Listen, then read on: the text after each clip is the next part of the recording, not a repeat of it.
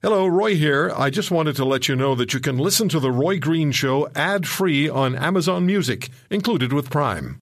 At Evernorth Health Services, we believe costs shouldn't get in the way of life-changing care, and we're doing everything in our power to make it possible. Behavioral health solutions that also keep your projections at their best? It's possible. Pharmacy benefits that benefit your bottom line? It's possible. Complex specialty care that cares about your ROI? It's possible. Because we're already doing it, all while saving businesses billions. That's Wonder made possible. Learn more at evernorth.com/wonder. Passionate about standing up for all Canadians. The Roy Green Show continues.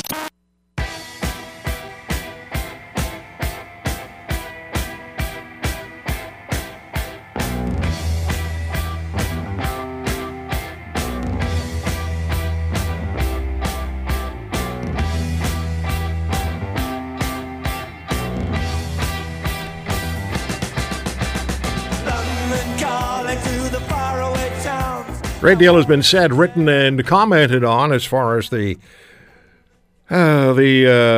contretemps, as my friends in Quebec would say, between British Columbia and Alberta about the Northern Gateway Pipeline. No more BC wine! And then they gave up. Because the Premier of British Columbia said, we'll go to the courts to decide, have the courts decide whether the extension of the Northern Gateway Pipeline is going to be permitted. So I don't know who got hoodwinked. Maybe they hoodwinked each other. But what's going on is, and this isn't the first time, is that our national economy is hurting because of these kinds of initiatives or these kinds of events. We bring hundreds of thousands of gallons or liters of oil into this country every day. But we don't export our own. And we don't use our own as much as we should and as much as we could because it's politically incorrect. And there's an orchestrated and concentrated effort underway to stop the development of Canadian natural resources. Calvin Helene, who's the chairman of the Eagle Spirit Pipeline Group, told us a few weeks ago that there are American organizations that are just pouring money into this country and particularly trying to appeal to indigenous peoples to get in the way of the pipelines. Vivian Krause is the acknowledged expert on this issue. She writes for the Financial Post. She's also on Twitter at Fair Questions. There's a website we'll talk about in a minute, and we're glad that Vivian is with us because this is a hugely, hugely important issue. It's not being properly addressed by premiers or by the Prime Minister, and Denis Coderre's gone, so we don't really have anybody to yell at who will yell back stupidly. Vivian, thank you so much for coming on the show. Good to talk to you. Thanks so much for having me, Roy. Great to be here. Yeah, let's talk. First of all, give us an outline, please, of what the concern, what the issue is, and then we'll talk about where the money's coming from to block the Canadian, the mining and the use and the exportation of our natural resources. Okay, well, as you just said, Roy, the issue here is that our national economy is being hurt. In fact, Scotiabank just a couple of weeks ago came out with a report which said that the loss in royalties and revenue to our country because of the fact that we can't export oil to overseas markets is something on the order of $117 billion over the last few years. So, whenever you have something that's impacted our whole country to the tune of more than $100 billion, we have a big issue here. And of course, there's a lot of controversy now over pipelines. They didn't ever used to be an issue. No one used to talk about pipelines. And they wouldn't even be in the news. We wouldn't be talking about pipelines at all. This is basic infrastructure that's under the ground. It's out of sight. Nobody thinks about it or talks about it. But it has become a controversy, and that has been deliberately manufactured. It's been created as part of a systematic campaign financed by U.S. interests. And now, this campaign has actually been in the works now for about 10 years. And it's got to the point where it's having a significant impact. It's preventing our country from being able to build major infrastructure projects. And now, of course, the spat between British Columbia and Alberta is spilling over to other industries. It's even hurting industries with small companies like, small wine producers. So this has really gotten to the point way past where it ever should have gotten. But it's time now. We are where we are. And we need to ask, why did we get here? How did this happen? Who's behind this? What's actually going on? And what do we do about it? So you did a lot of digging, and you found that there's money coming from the United States in large amounts, and the money is being directed to specific groups and organizations which will get in the way of pipelines, the development of natural resources.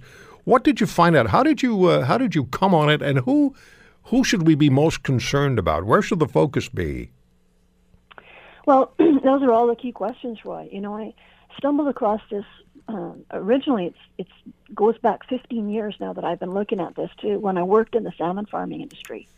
And then I guess it was about 10 years ago, I was actually a director of a nonprofit, a charity that tries to find families for children that need to get adopted. Anyway, while I was doing that work, I stumbled across, quite unexpectedly, some payments for the campaign against salmon farming. And this is where I started to look at the funding behind activist campaigns. So for a couple of years there, I followed the money on the campaign against farm salmon. I traced the funding on more than 100 organizations, and it all came from the same source. It was the Packard Foundation in California. And what I found was that the campaign against aquaculture was part of a much larger campaign to prop up the market for commercial fisheries. So they were campaigning against the farm salmon in favor of its competitor in the market, which is the wild salmon, most of which is coming from Alaska. And what I found is that, of course, the exaggeration of the environmental impacts and risks of aquaculture, not to say that there aren't any, there are legitimate issues, but by exaggerating the environmental impacts, they were mitigating or softening the market impacts, because commercial fisheries, in fact, had been really hurt by the aquaculture industry that produced actually a product that chefs like better, consumers like better. So this is what got me looking at environmental controversies from a marketing perspective. And of course, then, while I was still doing that research on salmon farming, I just stumbled by accident across a large number of payments for a thing called the tar sands campaign. This was back in 2010, 7 years ago. And at first, of course, there was absolutely no publicly available information about it. So we had no way of knowing what it is. This tar sands campaign, we didn't know. Was it against Gateway? Was it against the Keystone Pipeline? What was it about? But of course, what's happened over the last 7 years is, drip by drip, more information has come to light. And in fact, last fall, the individual who has been directing this campaign now for more than a decade, his name is Michael Marks, he put on the website of one of the organizations that's behind the scenes that, in fact, from the very beginning, and I'm quoting in the man's own words, he said, from the very beginning, the campaign strategy was to, and I quote, landlock the tar sands crude to keep it out of international markets where it could fetch a high price per barrel. So now there we have it, straight from the individual who's been behind this campaign has funded more than 100 organizations in Canada, in the U.S., and in Europe. The Tides Foundation, which is an organization that has been an intermediary between the large billionaire philanthropists who are financing this and the small organizations that are receiving the money, Tides alone has made more than 400 payments, more than 400 checks and wire transfers to organizations that are all involved in creating a fuss over pipelines. And of course, there are legitimate issues, associated with our use of oil. We use more than 1,000 barrels of oil per second. It's an enormous amount of oil. There are legitimate issues, and they need to be addressed. But what's happening now is that economic and trade interests are being protected. The U.S. monopoly is being maintained by these campaigns that are preventing the construction of pipelines. Mm-hmm. And we have to remember that our oil, when it's sold in the United States, is sold at a discount.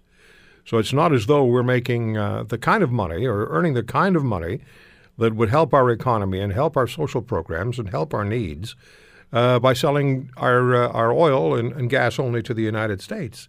It's not something that we can continue forever. because they have huge supplies themselves. And eventually it's going to be about alternative industries, but alternative energy, but not right now. Oil is still a huge factor. Now, do I understand correctly that one organization has put more than $190 million into this country? Yes, that'd be the Gordon and Betty Moore Foundation. Now, I would clarify that not all of that money was for the campaign against pipelines. The Gordon and Betty Moore Foundation has put $190 million, most of which has gone for what they call marine planning, okay? But the trouble is that, and these marine plans involve the creation of parks. So it's zoning of coastal areas, usually to exclude the tankers and infrastructure, ports, anything to do with the fossil fuel industry. So in other words, this marine planning is blocking trade. I'm all for marine parks. There are sensitive areas, breeding grounds for all sorts of species, especially the large mammals. We really need to set these areas aside. And we're such a huge country, we can actually afford to do this. But what we've got to make sure is that these marine parks are being funded, planned, and put in place for the purposes which are legitimate, not to block trade. Can you hold on a second, please? We just have to take a break. Vivian Krause is my guest on The Roy Green Show on the Chorus Radio Network. And we will come back and we'll ask her some more questions that matter. What are our governments doing? What are the people who supposedly are pragmatically taking care of our affairs doing about this? Are they trying to score brownie points? Are they calculating what will get them elected? Gee, I wonder. The economy of this country needs to come first, because the economy of the country is what takes care of the people of the country. There's a direct connection. And when one organization from the United States alone puts more than $190 million into Canada, albeit not just for pipelines, that should speak volumes about their level of commitment to stopping our economy. Ultimately, that's what it comes down to. More with Vivian Krause after this. One of the most respected and experienced broadcasters in the industry. This is The Roy Green Show.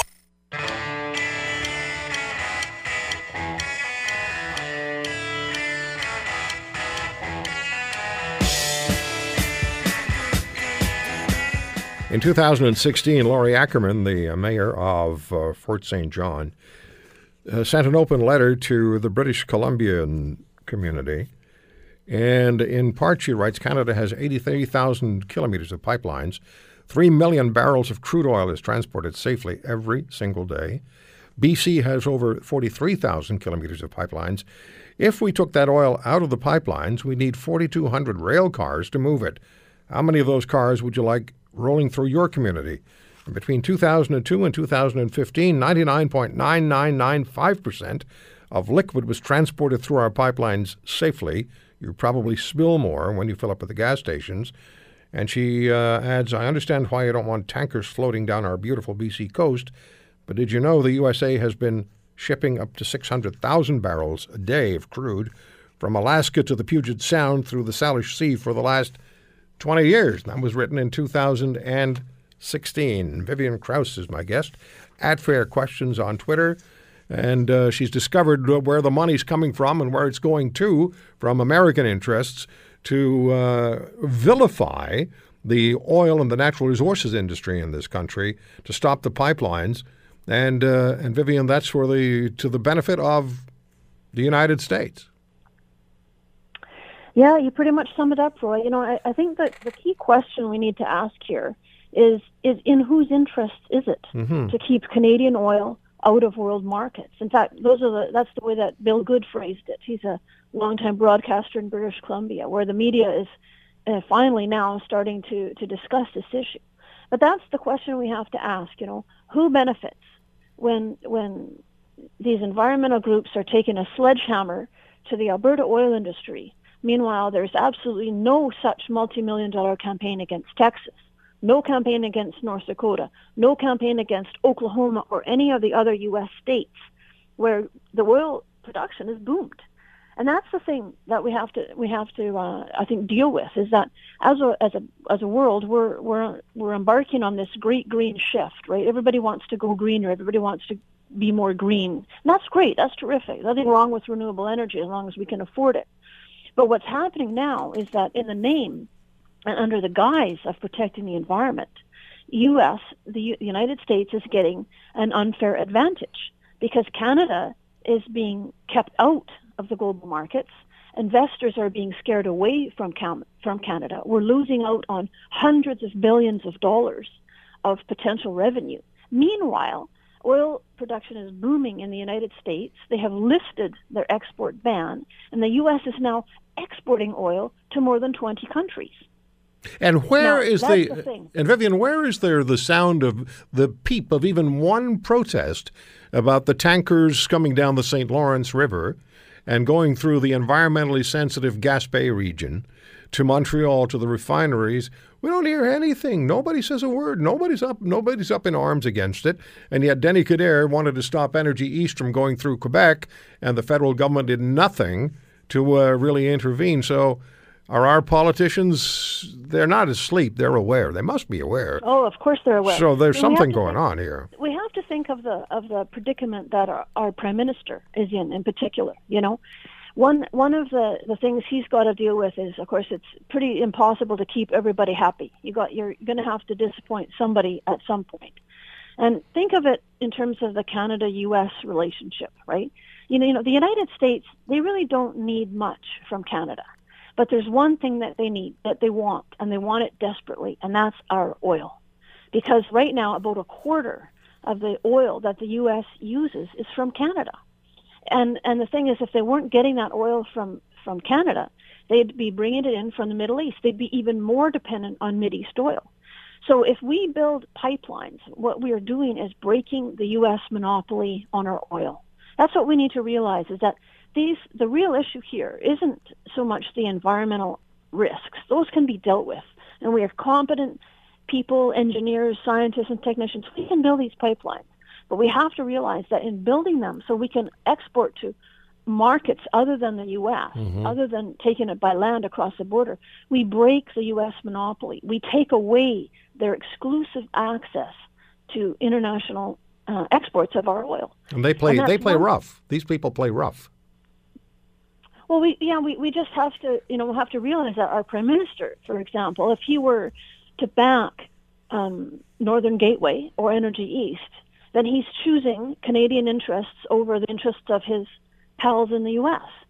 And that's what we need to understand is, try and look at this from the eyes of our Prime Minister. He's got a very difficult choice to make.